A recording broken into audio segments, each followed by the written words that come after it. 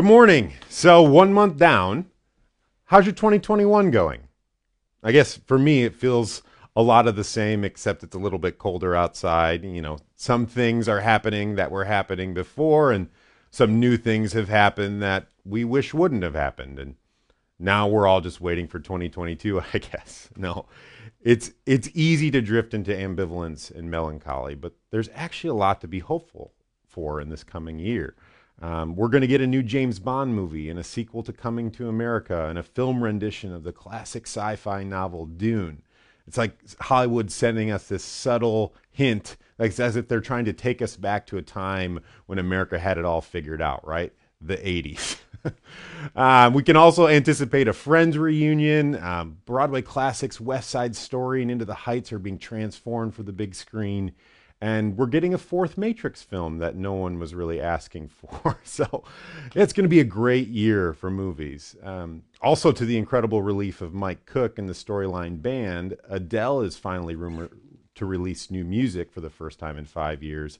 And Taylor Swift just committed to 7 new albums before June. So it's going to be a wild year for media. Even if we're allowed to leave the couch this year, who's going to want to? Me. I'm definitely going to want to as soon as I'm able. No, obviously I'm being tongue in cheek, right? Like I actually am really excited for the fourth Matrix movie, and there's a lot, truly a lot to hope for in this new year. From a storyline perspective, we're excited about how this year's begun. Our new connected conversations have been an awesome way for us to gather and find some sense of community again. If that's something that you're craving, I would encourage you to join us. We're working towards being able to offer something 6 days a week. And coming in February, we're looking to add a yoga and meditation group and men's and women's Bible studies. And on the horizon, we have a new marriage group that we're hoping to start as soon as this spring. So I hope you'll join us. The conversation on race and culture that I get to lead on Tuesday nights has been awesome. And what I originally planned on being a 4-week series is extending into February and likely beyond that too. So you can get all that information about the connected conversations that are happening now and the ones that are going to be happening in the future on our website, storylinechurch.org. I can't recommend and encourage you enough to join in on those. So anyway, 2021 has been a particularly unique shade of anticipation for me. So today, January 31st, it's officially my last day serving as area director for Southwest Michigan Young Life. And it's weird to say that out loud. My official last day. I've been working for this organization for over 10 years. It's really the only job I've ever had. And the fact that it's coming to an end has weighed heavy on me for the last month. Everything about my life in this current moment has been weaved together by Young Life. And for those of you who are familiar with the organization, you know exactly what I'm talking about. It's more than a job. It's a lifestyle. It's a mission. And over time, it becomes an innate part of who you are. Because, yeah, Young Life is an organization, but it's also an idea. The entire business model is predicated on relationships being your success metric. We don't make stand mixers or manufacture steel. There's no tangible consumable that Young Life staff and volunteers can point to. And that's on purpose. Young Life, when executed at its best, isn't about strategy and growth models. It's about relationships. And it's about accepting and embodying grace and then actively and intentionally sharing that same grace with students and parents and volunteers and donors.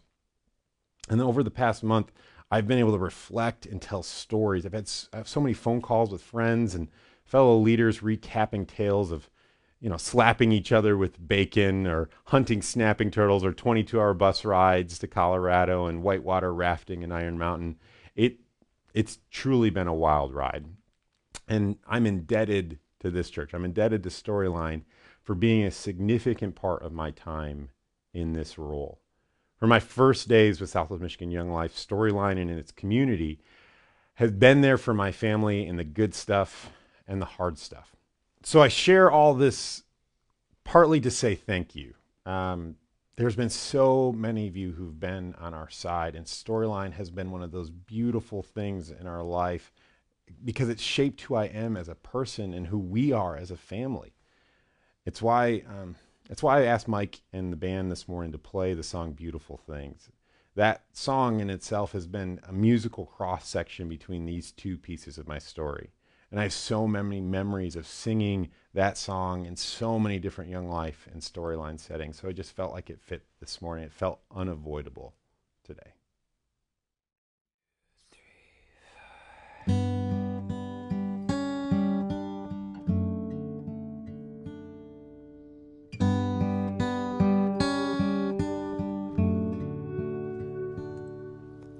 All this pain, I wonder if I'll ever find my way. I wonder if my life could really change at all.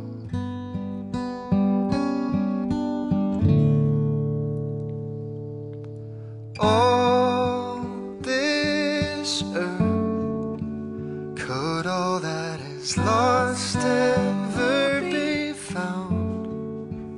Could a garden come up from this ground at all?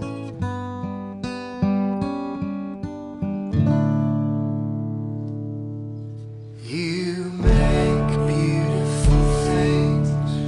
You make beautiful things out of the dust. You make beautiful things. You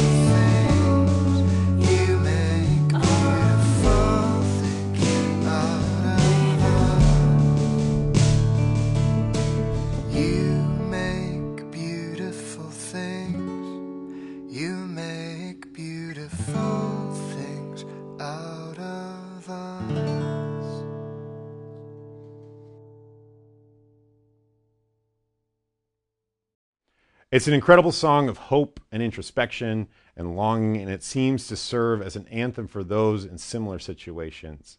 I don't I don't mean to sound dramatic, but as excited as I am for what's next, leaving Young Life has felt a little bit like a death. I felt a deep sense of loss over the last few weeks, and all of it mixed together, that emotional cocktail of this moment has left me only feeling that beautiful thing called gratitude. I'm so thankful for the opportunity Young Life has afforded me, and in so many ways it was a dream come true, and that dream that many of you played significant roles in making possible. So thank you. Anyways, I'm not sure. I'm switching gears here completely, but I'm not sure if anybody's told you this, but parenting is really hard, like really hard. Plenty of people tried to warn me, and I didn't hear them or didn't believe them, or even it's harder than what they tried to tell me it was going to be. There's so much pressure to get it right. So many Instagram accounts and parent blogs and books that put so much pressure on every decision you make. It's like there's this little voice that's constantly in the back of your mind that tells you every time that I give in or discipline or try to be some kind of authority figure that I'm just setting Bo up for a lifetime of therapy. But what am I supposed to do with this? What kind of feeling am I supposed to try and process with Bo in this moment? What kind of connection was he longing for as he spiked my stainless steel water bottle into the screen during the middle of Toy Story 4? I was at a total loss. So I sent him to his room and I walked away for a moment because I needed to collect myself. I know every toddler has tantrums and meltdowns, and every toddler pushes buttons and knows how to get under our skin. But this was not a typical toddler moment. We've been swimming in those for 11 months. No, this was a particular instant. He was calm and happy. We were about to go spend the evening with Grandpa, and out of nowhere, bam, smashed. So while gathering my thoughts, trying to figure out how do you parent in this type of situation when your kid smashes your TV beyond repair, while gathering those thoughts, I shot a picture of the TV to my dad, and I facetiously asked him if he had any advice. He was sympathetic, and he went to Bo's defense like any great grandpa would say. But then he said this. He texted, "It's something that can be replaced. Your reaction will last a lifetime." And when I got it, I glossed over it, mostly because it annoyed me. And it annoyed me because he was right. Bo will have to be reminded that he did it. 20 years from now, when that TV is buried 300 feet in the Watervliet landfill, I imagine a scenario where we're laughing as we retell the story, and it will be like he's hearing it for the first time. He's not going to remember breaking the TV, but he is going to remember how Allie and I reacted to him breaking the TV. It was really our first opportunity to teach him what grace looks like, and for him to maybe, just maybe, grasp it. You may not be surprised to hear that there's something in the Bible about this. Why else would I be telling this story, right? But actually, it's not just one story. It's the whole story. In Hebrew folklore, the kind of the mythos or the Hebrew posture that undergirds the whole Bible is this perception that God acts as our father and the earth as our mother. And it's through their divine dance that all life comes to be. The spiritual and the material in holy matrimony. And we are the children. We are the product of that Father breathing into the dust of the earth to give us this beautiful thing called life. And it's through grace that we come to be. God gives of himself so that we could have something for ourselves that we don't deserve. Life. And even more than that, God showers us with even more undeserved grace by giving us the freedom to decide what to do with that gift. It's as if God gives us the remote to the TV and says, you can watch whatever you want. So we took that remote. We took our freedom And what did we do with it? We redeemed war with war. We enslaved people, not because of something they did, but because of something they were. We pillaged in the name of victory. We valued productivity over peace and territory over relationship and compliance over innovation. We built walls to keep people out, and we built idols to keep people in. We freely did all of that and more, and when we found ourselves under the thumb of oppression, we blamed our dad. We took his gift and we smashed it. How would you react as a parent? How did God react? Well, he came down. He came down to earth as one of us, taking on the shape and limitation of his kids as a man, as a human man named Jesus. And I wonder what kind of text Jesus would have sent God when he got here. Hey, Dad, got any advice for how to deal with this? Or this? Or this? I wonder if it was worse than he imagined. I wonder how he wanted to react. How would have an unrestrained and unhinged Jesus responded to what he saw when he got here? Would he have wanted to send pillars of fire and swarms of insects? Would he have wanted to reject and abandon us? I know that's how I wanted to react. I was so mad in the moment when I saw that TV smashed. Bo knows the rules. He's not allowed to touch the TV. So there has to be a consequence, right? Yeah. There does. And Jesus knows that. And it's why he came in the first place. Something had to be done to respond to the chaos that humanity had devolved into. Greed, blame, slavery, war, famine. This was not the garden that God had intended it to be. So armed with a message of radical inclusivity and an arsenal of grace and love under the banner of redemption, Jesus positions himself as one of us to save us from ourselves. We all know how the story ends, right? Jesus is accused of blasphemy and heresy by the leaders of a religion that was meant for peace, but was distorted by an affair with a tyrannical republic. And he was sentenced to torture and death because that message of inclusion and grace, was just too scandalous. We looked God in the face and we laughed at him.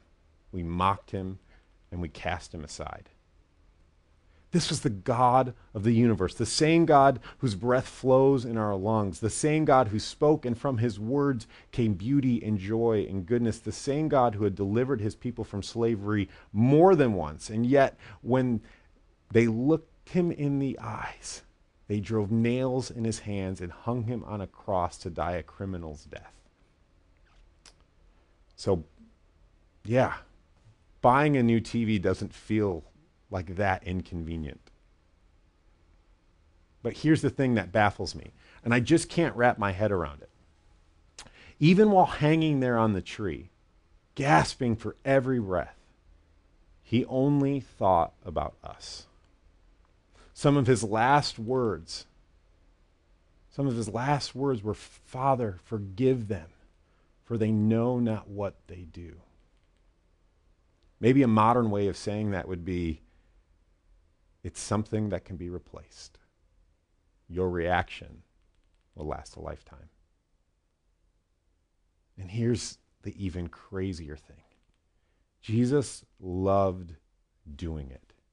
He had to love doing it. It's the only reaction that was worth it. It had to have been the only way, or else I can't believe he would have done it. You see, it's because he loves us that he wants to save us. Not because he's obligated to, but because he is desperate to. In the name of love, with arms open wide enough for all of us, the God of the universe willingly and joyfully suffered so that one day we might let him love us.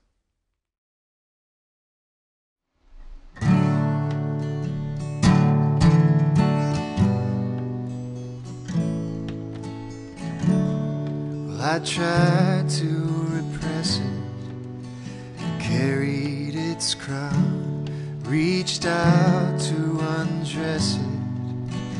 Love let me down.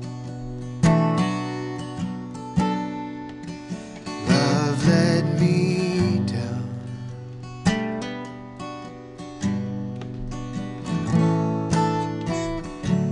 So I tried to erase it, the ink bled right through. Almost drove myself crazy. These words led to you. All these useless dreams of living long, like a dogless bone. So come, let me love you. Come, let me love you, and then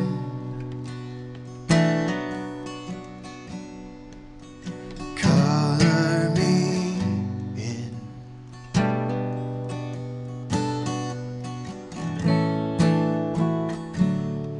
Well, I tried to control it, cover it up, reached out to console it. It was never enough.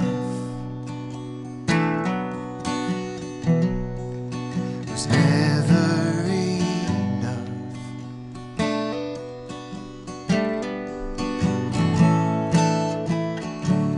So I tried to forget it.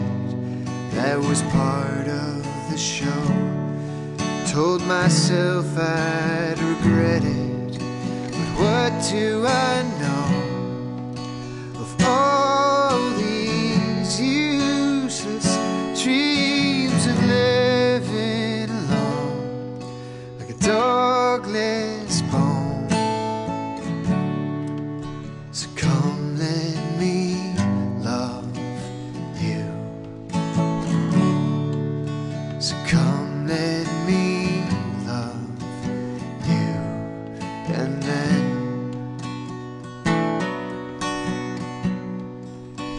color me in.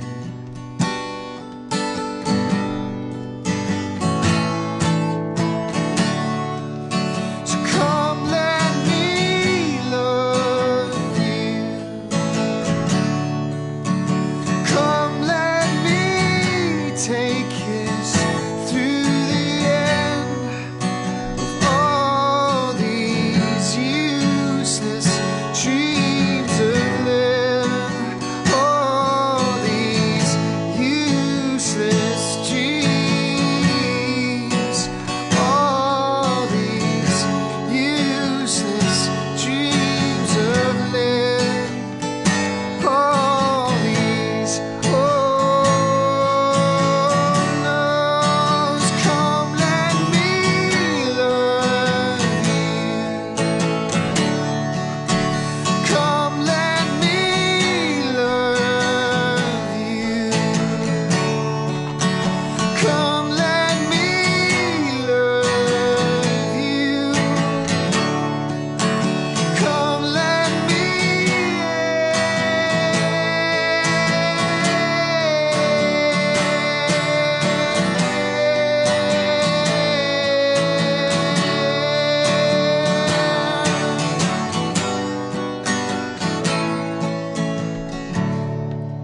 So come, let me love you. Come, let me love you, and then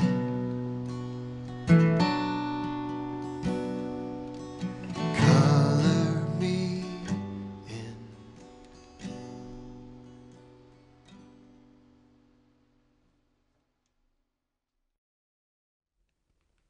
So, true confession, I really struggle to throw things away. I'm not at hoarder level yet, but I don't let go of memories very well. Actually, I blame Toy Story for this. Somewhere deep in my subconscious is a belief that my material possessions are secretly sentient and are discreetly living life behind the scenes. And so I have all these tchotchkes that I can't throw away, and they're spread across my house, acting as monuments to memories from my life. For instance, this is my first Beanie Baby. I was 6 years old, and I remember the store my mom bought it from like it was around the corner from my house today. I wish I could say it was the only one I kept, right? This is a shark jaw that I begged and demanded my parents buy me while we were on vacation in Belize. And it still hangs in my home office. This is my Moose Booster hat from the summer I spent teaching kids how to water ski at Upper Peninsula Bible Camp. And this is the cream soda bottle from my last trip to the Boundary Waters with Young Life kids. All of these things would mean nothing to anyone else. They're junk and they're clutter. They're dust collectors. The Beanie Baby doesn't even have the tag anymore. It's absolutely worthless. But I cannot throw them away because I'm afraid that if I do, the memories will go with them. And I imagine I'm not the only one who feels this way. Even the most organized and minimalist of people keep their most sentimental things despite their lack of value or function. These tchotchkes are both worthless and priceless. They ground us and center us and serve as a reminder for the most pivotal moments of our lives. And in the season where all we want to do is shake off the dust of 2020 and move on into a new year, it's critical that we hold on to our tchotchkes. This is a loaf of bread, and this is a bottle of wine. No, Mike Cook and I aren't about to have a party today, although that would be fun. No, these are the tchotchkes of faith. And on the night before his death, Jesus gathered his closest friends for one last meal together. And as they ate, Jesus collected their attention and he picked up the loaf of bread.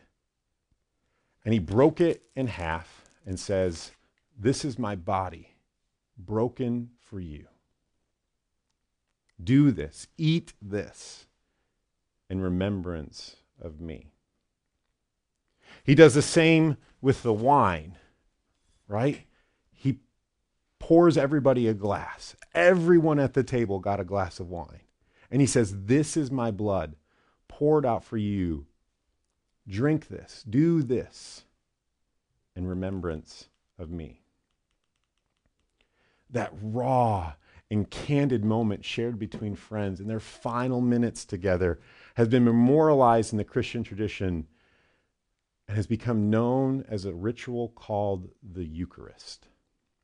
Eucharist is a combination of two Greek words. It's a big $10 word, but really it's just two words smashed together. It's eu, which in Greek means good, and charis, which is also where we get the word Christ, which means gift. So we break this bread and we drink this wine not because this bread, not because this loaf of bread in particular or this bottle of wine are holy, but because all bread and all wine is holy. All bread and all wine are a reminder of the good gift that God has given us. The wheat and the grapes that make up these elements are the beautiful things coming out of the dust of the earth. They are the monuments to the memory that God met us at our worst, looked us in the eyes and said, "You are my beloved." And that, my friends, is a reaction that has lasted a lifetime, if not an eternity. Friends, as you gather around a dinner table tonight or later, or find a quiet moment between Zoom calls to enjoy takeout leftovers or sneak a cup of coffee with a friend, may you pause for just a moment and remember to let the God of the universe love you. May you remember the good things that have risen out of the dust. They are the testament to the good gifts of life, love, freedom, and grace that we have been purposely given without condition. May those gifts inspire us to give back, causing new beautiful things to grow all around us. And friends, when you find yourself in front of a shattered TV, may you remember that grace is irreplaceable and can never be broken. May the grace and peace of the Lord Jesus Christ be with you. Amen. Have a wonderful Sunday.